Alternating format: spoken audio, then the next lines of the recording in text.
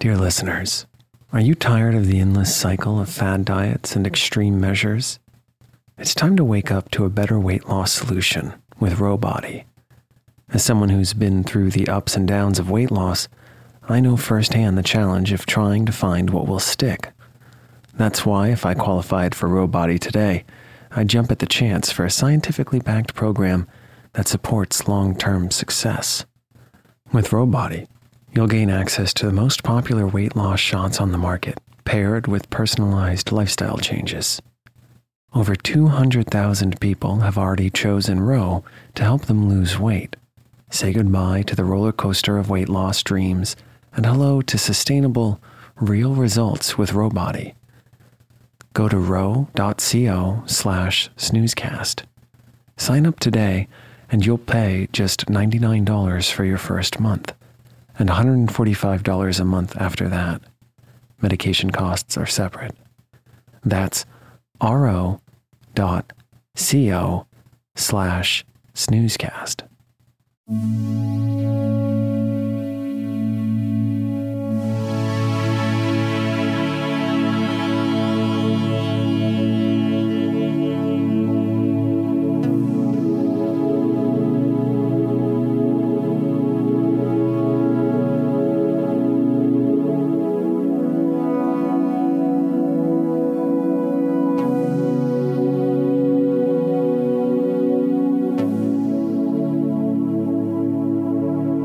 Welcome to Snoozecast, the podcast designed to help you fall asleep.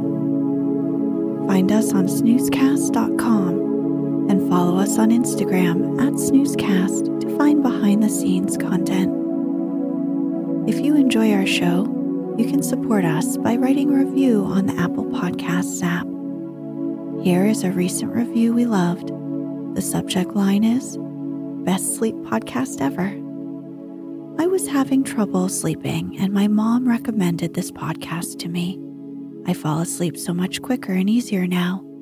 One of my favorite things about Snoozecast is any age can listen to them because none of the episodes are inappropriate or scary, but everybody finds the classic stories enjoyable.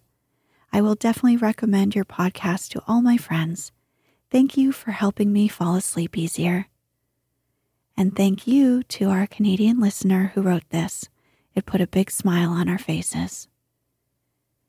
This episode is brought to you by our Patreon supporters and by Aerial Somersaults. Tonight, we'll read selections from The Birdwatcher of the Shetlands by Edmund Sellis, written in 1905.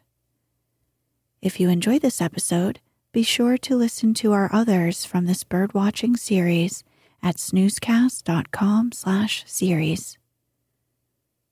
The author started as a conventional naturalist of his time, but Sellis developed a disdain of the common practice of killing animals for scientific study.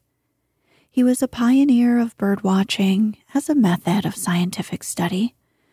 The author was a solitary man and was not well known in ornithological circles. He avoided both the company of ornithologists and reading their observations so as to base his conclusions entirely on his own observations. He has gifted future generations with his beautiful and intuitive writing on birds. The island of Shetland is the northernmost part of Scotland. It has a complex geology, a rugged coastline, and many low, rolling hills.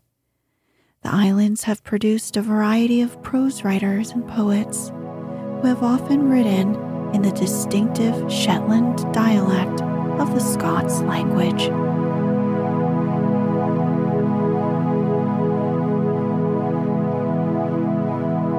Let's get cozy. Close your eyes.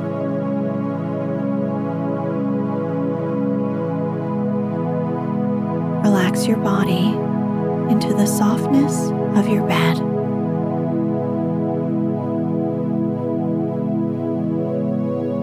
Now, take a few deep breaths.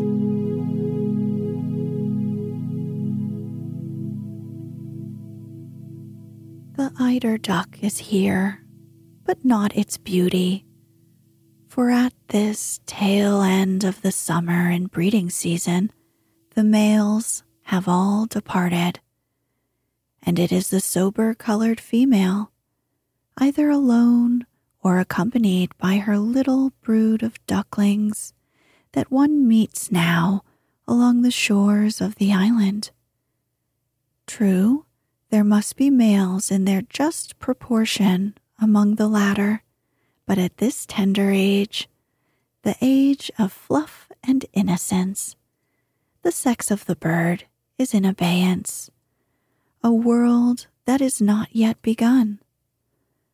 A pretty thing it is to see such little family parties coasting quietly along the shore and following all its bends and indentations. There is one such now, mother and 3, coming slowly up this way like the spring, though not so slowly as the spring, or anything at all spring or summer-like, comes to these islands. They are feeding, apparently, upon the brown seaweed that clothes, as with a mantle, each rock and smooth stone that lies upon the shallow bottom along a gentle shelving beach, making a continuous fringe which is but just submerged at low tide. In this the heads of the young ones are continually buried, but the mother eats more sparingly and seems all in all happy to be thus with her family. Now, as the eider duck is certainly very much of an animal feeder, supposed indeed to be wholly so, one would naturally think that here the food sought for is not the seaweed itself, but any live things that may be clinging to it. This, accordingly, was my provisional hypothesis, but practical investigation hardly supported it, for, on examining some of the seaweed, first in one spot and then another, along the track in which the birds had swum, I could find nothing whatever upon it. Noticeably bare, indeed, it was. The eyes of an eider duck are, no doubt, sharper than my own, or anybody's. Still, I do not believe that even the most sharp-sighted one could find anything on this seaweed, at least without searching for it, whereas these ducklings are constantly dipping and, apparently, as constantly feeding all the way along. Finding always, they never have the appearance of looking for what they find. To me, they seem to be browsing in their little ducking way, just as sheep browse in a field. The seaweed here is not the long brown sort, but another and almost equally common kind, which is shorter and covered with little lobes, shaped something like an orange seed, but of a slightly larger size. Small grapes, perhaps, since they grow in bunches, is more what they resemble.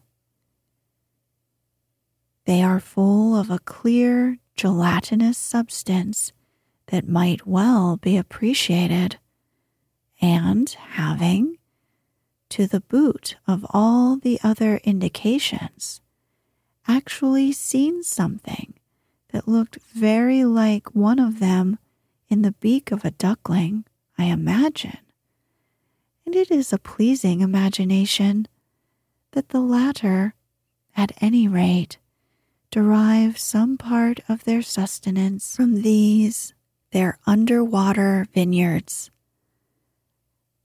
But I have seen seaweed in the mother's bill also, and this was not only the brown sort, but a soft green variety which grows sparingly with it. When feeding, without any doubt, upon living prey, eider ducks are accustomed to dive, going right to the bottom, and often coming up with what they find there, a crab or other kind of shellfish, to dispose of it on the surface at their leisure. The chick can dive as easily as the grown bird, but one may watch these family excursions for a long time without once seeing either of them do so. Instead, they now merely duck to get the seaweed, which almost reaches the surface. The chicks, however, are often raised by the swell of the sea beyond the height at which they can nibble it comfortably, and it is then funny to see the hind portion of their little bodies sticking up in the air with their legs kicking as they hold on with might and main to prevent being floated off on the wave. Sometimes a brisk one bids fair to tilt them right over, but they always ride it in the most buoyant manner. The motion with which they do so, or rather, with which it is done for them, is sometimes very curious, for they look as though they were swung out at the end of a piece of elastic, and then drawn smoothly back again, just as they are on the point of turning a somersault. But more often, it is a plain bobbing.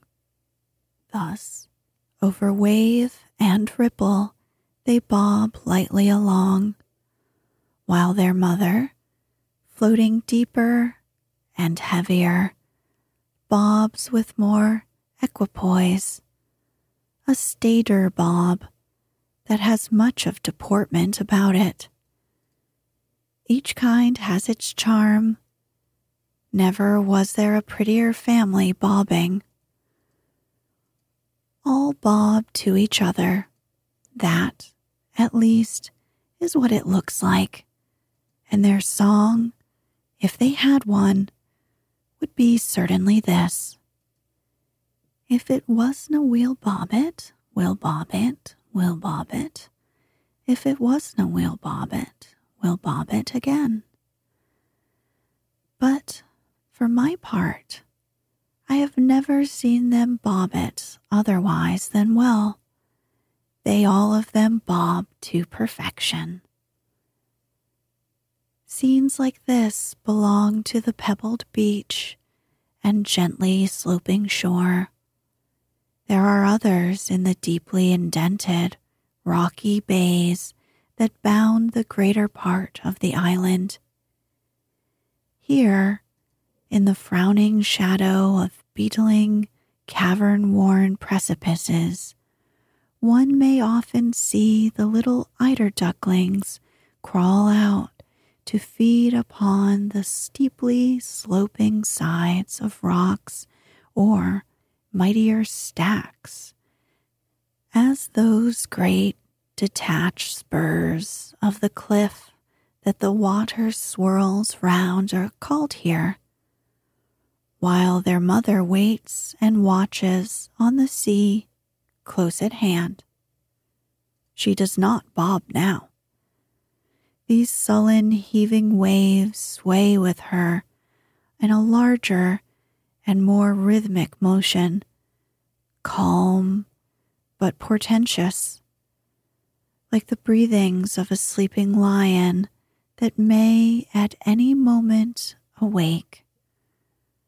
Or she will follow her ducklings, sliding up on the heave of the wave and remaining most smoothly deposited, as though the sea, rough and rude as it cannot help being, yet really loved her in its way and were solicitous of her safety.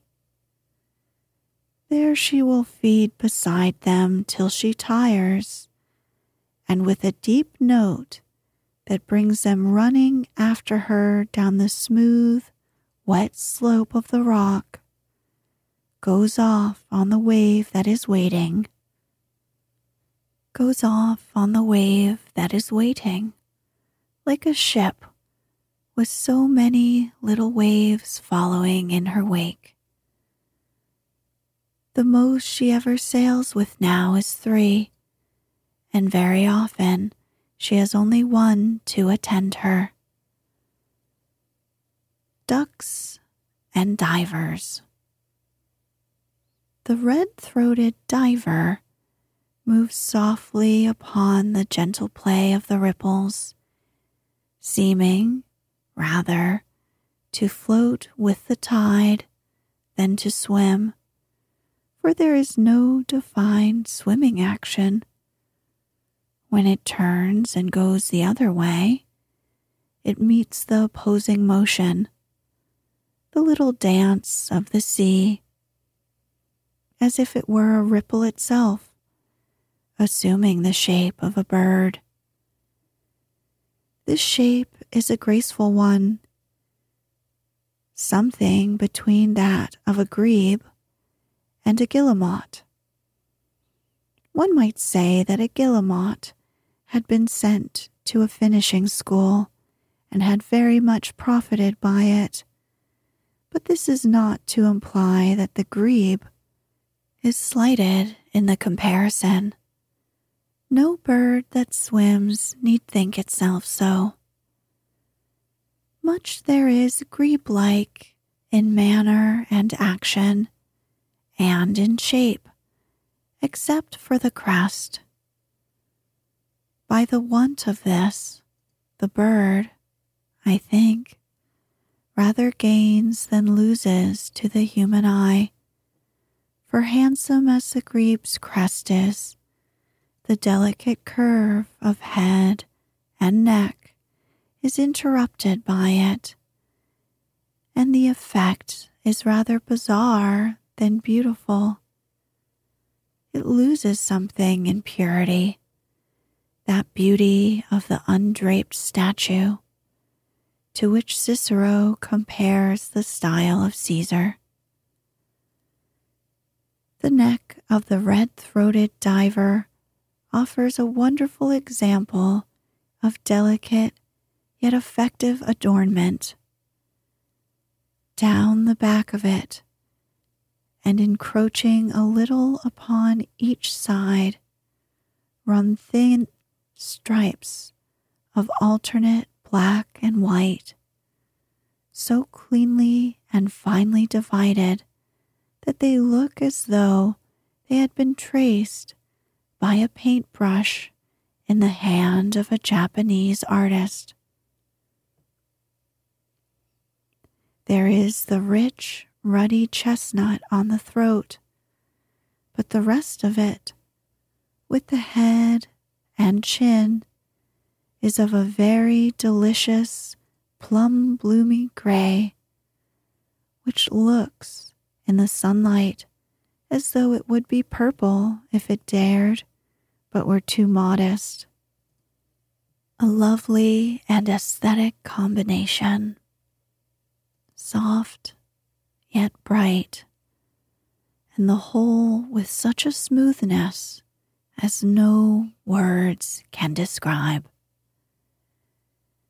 There is another effect wrought by the sun, if it should happen to be shining, and if the bird should be swimming so as to give a profile view. It then looks as though there were a broad, white stripe, white, but having almost a prismatic brilliancy along the contour line of the nape. This appearance is most deceptive, and it is only when the bird turns its neck so as to show the several thin, delicate stripings that one sees it to be an illusion. It is produced, I think, by the light being reflected from the white stripes alone, so that the black ones between them are overlooked. Whatever may be the cause, the effect is most striking and lovely, and if the stripes themselves are due to sexual selection, which I do not doubt they are, this far more beautiful appearance being the effect and crown of them, must assuredly also be. Here is a neck, then, and I have seen 3, and once even 7 together. In their way of diving, again, these birds resemble the grebes. Sometimes they go down with a very quiet little leap, but often they sink and disappear so gently and gradually that one is hardly conscious of what they are all about till one sees them no more. As much as any creature, I think, they softly and silently vanish away. Another habit which they have is shared by the cormorant and other seabirds, and has often puzzled me. It is that of continually dipping their bills in the water and raising up from it again, as though they were drinking, though that they should drink the salt sea like this, for hours at a time, seems a strange thing. What is the meaning of this action, which I have just seen a shag perform 46 times in succession, at intervals of a few seconds, as if for a wager? And this was after having watched it doing the same thing for some time before. After the 46th sip, as it were, this bird made a short pause and then recommenced. Is this drinking? And if not, what is it? The head and part of the bill are, each time, sunk in the water, so that, as the bird moves on, they plow it like the ram of a warship. Then, in a second or two, the head is raised, not so high indeed as in an unmistakable thirsty draught, which I do not remember at any time to have seen shags indulge in, but with much the action of drinking. The bill, it is true, is very little opened, hardly sufficiently so to be noticeable, but very little would allow for water entering it. But why should the bird drink like this? It cannot be that the salt water makes it more and more thirsty. For this, as with shipwrecked sailors, would produce evil consequences. But of course, this is out of the question. Sometimes it has struck me that some small disseminated matter in the water might serve as food. And in regard to this, I have seen some large white Muscovy ducks engaged for a long time, apparently, in carefully sifting the quite clear water of a little rill. Here, too, there was some action as of drinking. On the whole, however, they seemed obviously to be feeding. But whatever they got must have been extremely minute. The waters of the sea are, no doubt, full of tiny floating substances, which a bird might yet be able to appreciate, and which would perceptibly add to its nourishment. If this were so, then drinking, as a special function, might become almost merged in the constant swallowing of water while taking food. And this may be the case with various seabirds. Guillemots and razorbills also act in this way, but not, I think, gulls. Seagulls drink the fresh water of lakes or lochs and streams. Whether they, of set purpose, also drink the sea, I am not quite sure. If they do, then no doubt I have seen them, but I have not set it down and have no clear recollection of it. These Muscovy ducks that I spoke of have another curious habit of drinking dew in the early morning. This, at least, is what it looks like. They walk about for hours over the well-kept lawns, and with their heads stretched straight out just above the herbage, continually just open and shut the mandibles very quickly and very slightly, nibbling the dew, as it were. They certainly do drink it. One can see it disappear in their mouths. But whether that is all they do, or their chief object, it is not so easy to be sure of.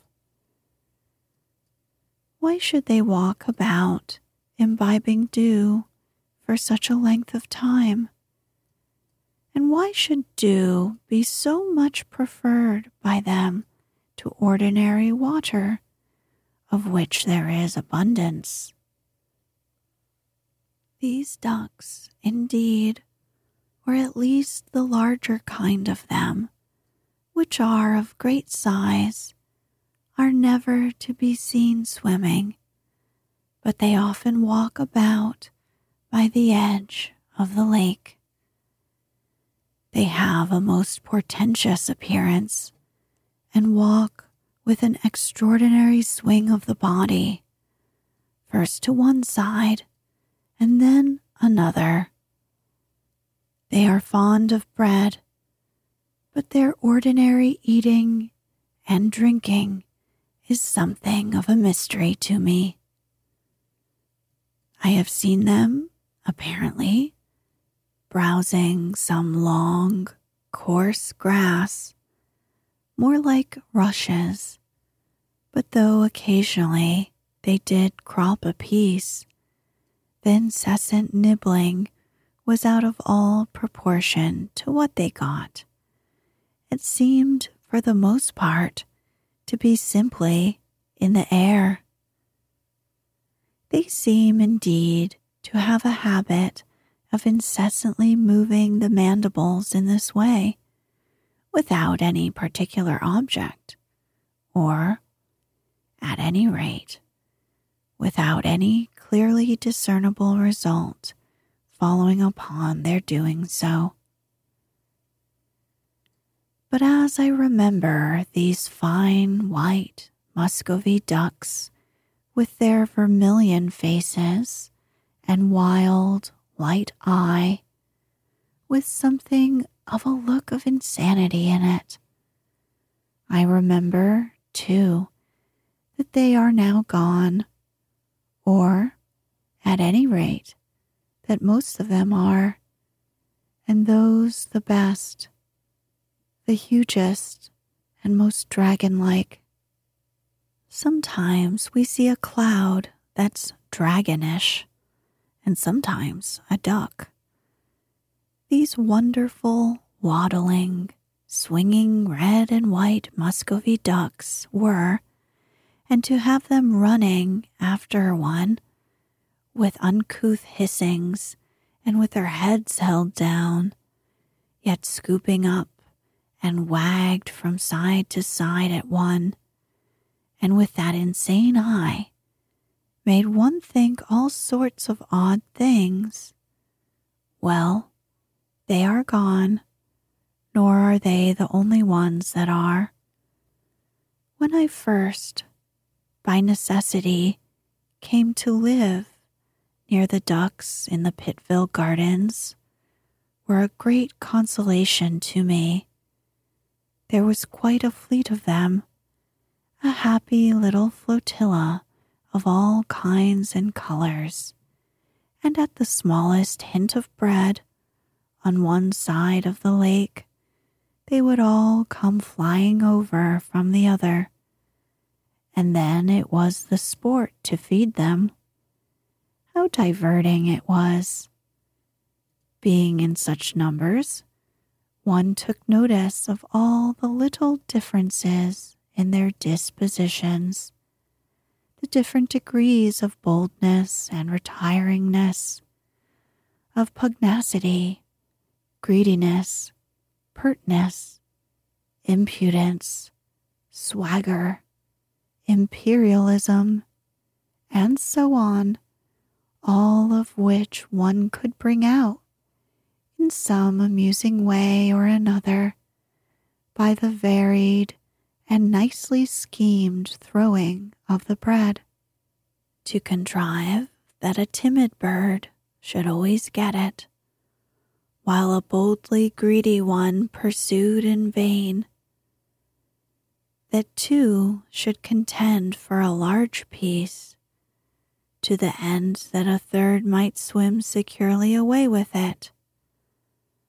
to tempt some to walk on thin ice till it broke, and others to make little canals through it, each from a different place, each struggling to be first, to have one bird feeding from the hand, while a crowd stood round, looking enviously on, or the two so nicely balanced that they produced a deadlock, so that the bird stood on a very knife edge, trembling between a forward and a backward movement, and then, too, gradually, to come to connect the look and bearing of each bird with its disposition, to know them both outwardly and psychologically, to see them grow into their names that grew with them, and have the bold orange bill, the modest gray, the swaggering white bird, the duchess, the fine lady, the my lord Tomnoddy, the Kaiser, the swashbuckler, and so on, all about one. So many characters, so many amusing little burlesques of humanity, human nature stripped, without its guards, disguises, softenings, and hypocrisies. All this was the solace and beguilement of many a tedious afternoon. From the edge of a precipice, I have been watching the black guillemots. Like the common ones, they often carry a fish they have caught for a very long time in the bill before swallowing it, or even before giving it to their young. They will swim with it for half an hour or so, constantly dipping it beneath the water and apparently nibbling on it with the bill, while they hold it thus submerged. Then, finding themselves near a rock which is climbable, they ascend it and lie couched there for a while, resting, always with the fish in their bill. Anon, with refreshed energies, they re-enter the sea with it, and, if very patient and prepared to watch indefinitely, one may at last see that fish swallowed. But I hardly think I should be exaggerating were I to say that hours may pass in this way. They usually hold the fish by the middle, or just below the head, and if they want to shift their hold from one place to the other, they sink down their bills into the water as though better able to do so through its medium. To mandibulate a fish in the air quite freely, as does the cormorant, is, perhaps, beyond their power. Any moment, however, may show me that it is not. So, too, when I have seen them swallow the fish, they have done so in the same way. Instead of raising the head and gulping it down, they gulped it down, or rather up, with the water to help them, though I can hardly think that they are compelled to act in this way. These little birds, old ocean's pets, his darlings, seem to me to play at fighting, while swimming together in little changing troops, for the numbers are always increasing or diminishing.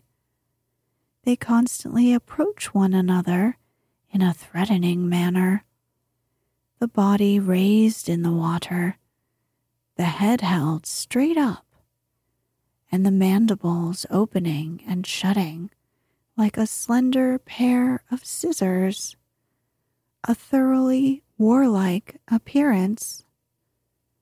Yet it hardly ever ends in anything, nor does the threatened bird seem really alarmed. Generally, the threatener, as he comes alongside, subsides into quiet humdrum, or two birds, after circling round one another in this way, each almost on its own pivot, like a pair of whirligig corks, both quiet down.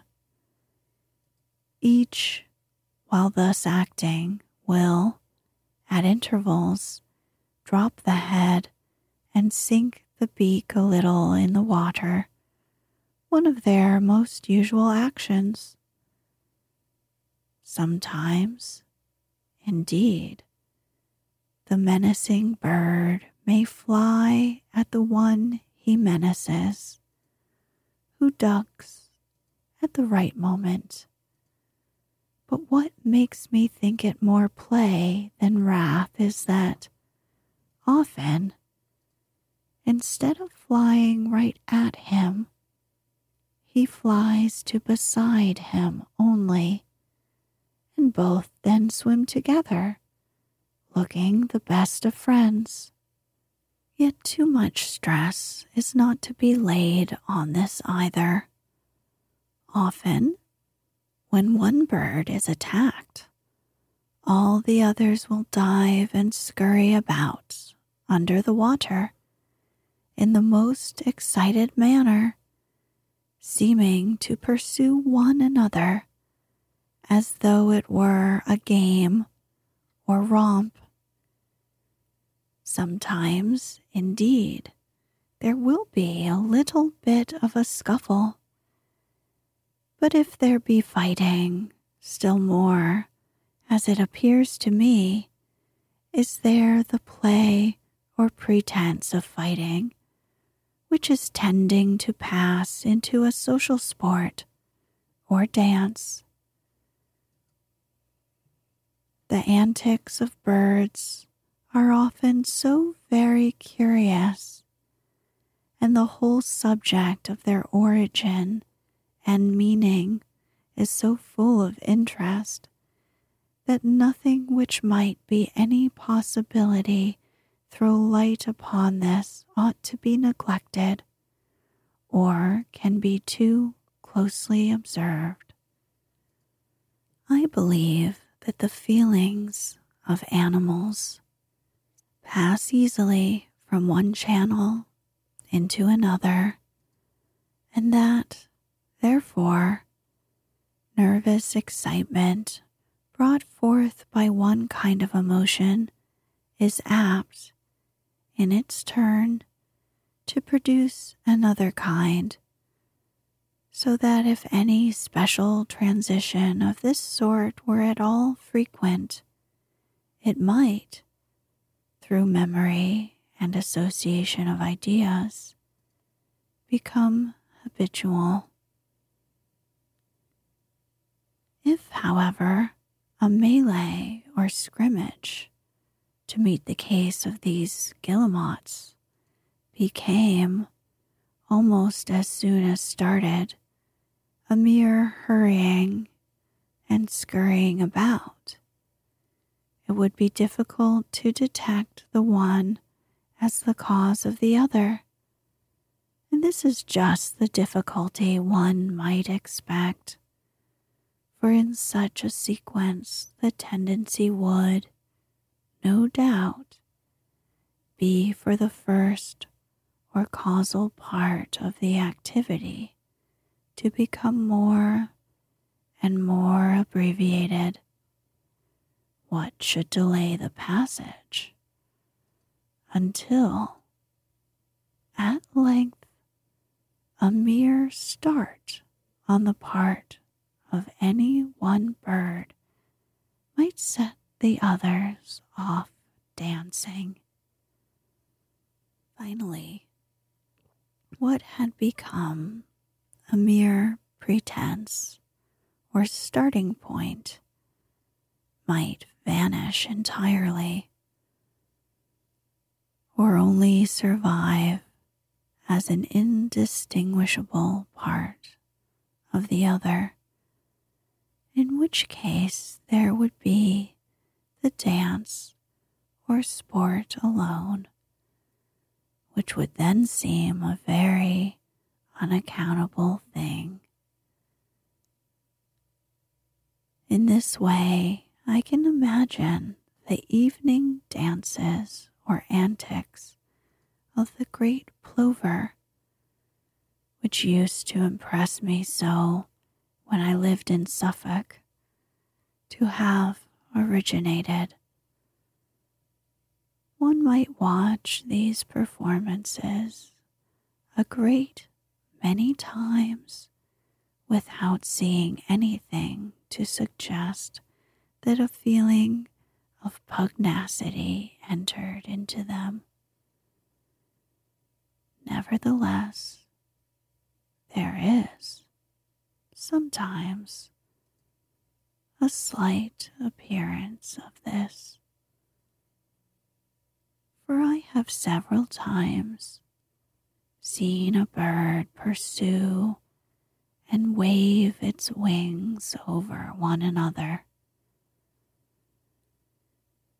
My theory is that an initial energy or emotion sometimes flows out into subsidiary channels, and that gradually this secondary factor may encroach upon and take the place of the primary one. At any rate, to come back from the general to the particular, it is apparent to me that these little ebullitions, or whatever they may be called, of the black guillemots are of a blended nature, and I should think it misleading to describe them simply as fights. Whatever they are very pretty to see. The actions of all the little dumpling birds are so pert, brisk, and vivacious. So elegant, too. Yet a bird will go through it all, play every part in the little affair, carrying all the while a fish in its bill.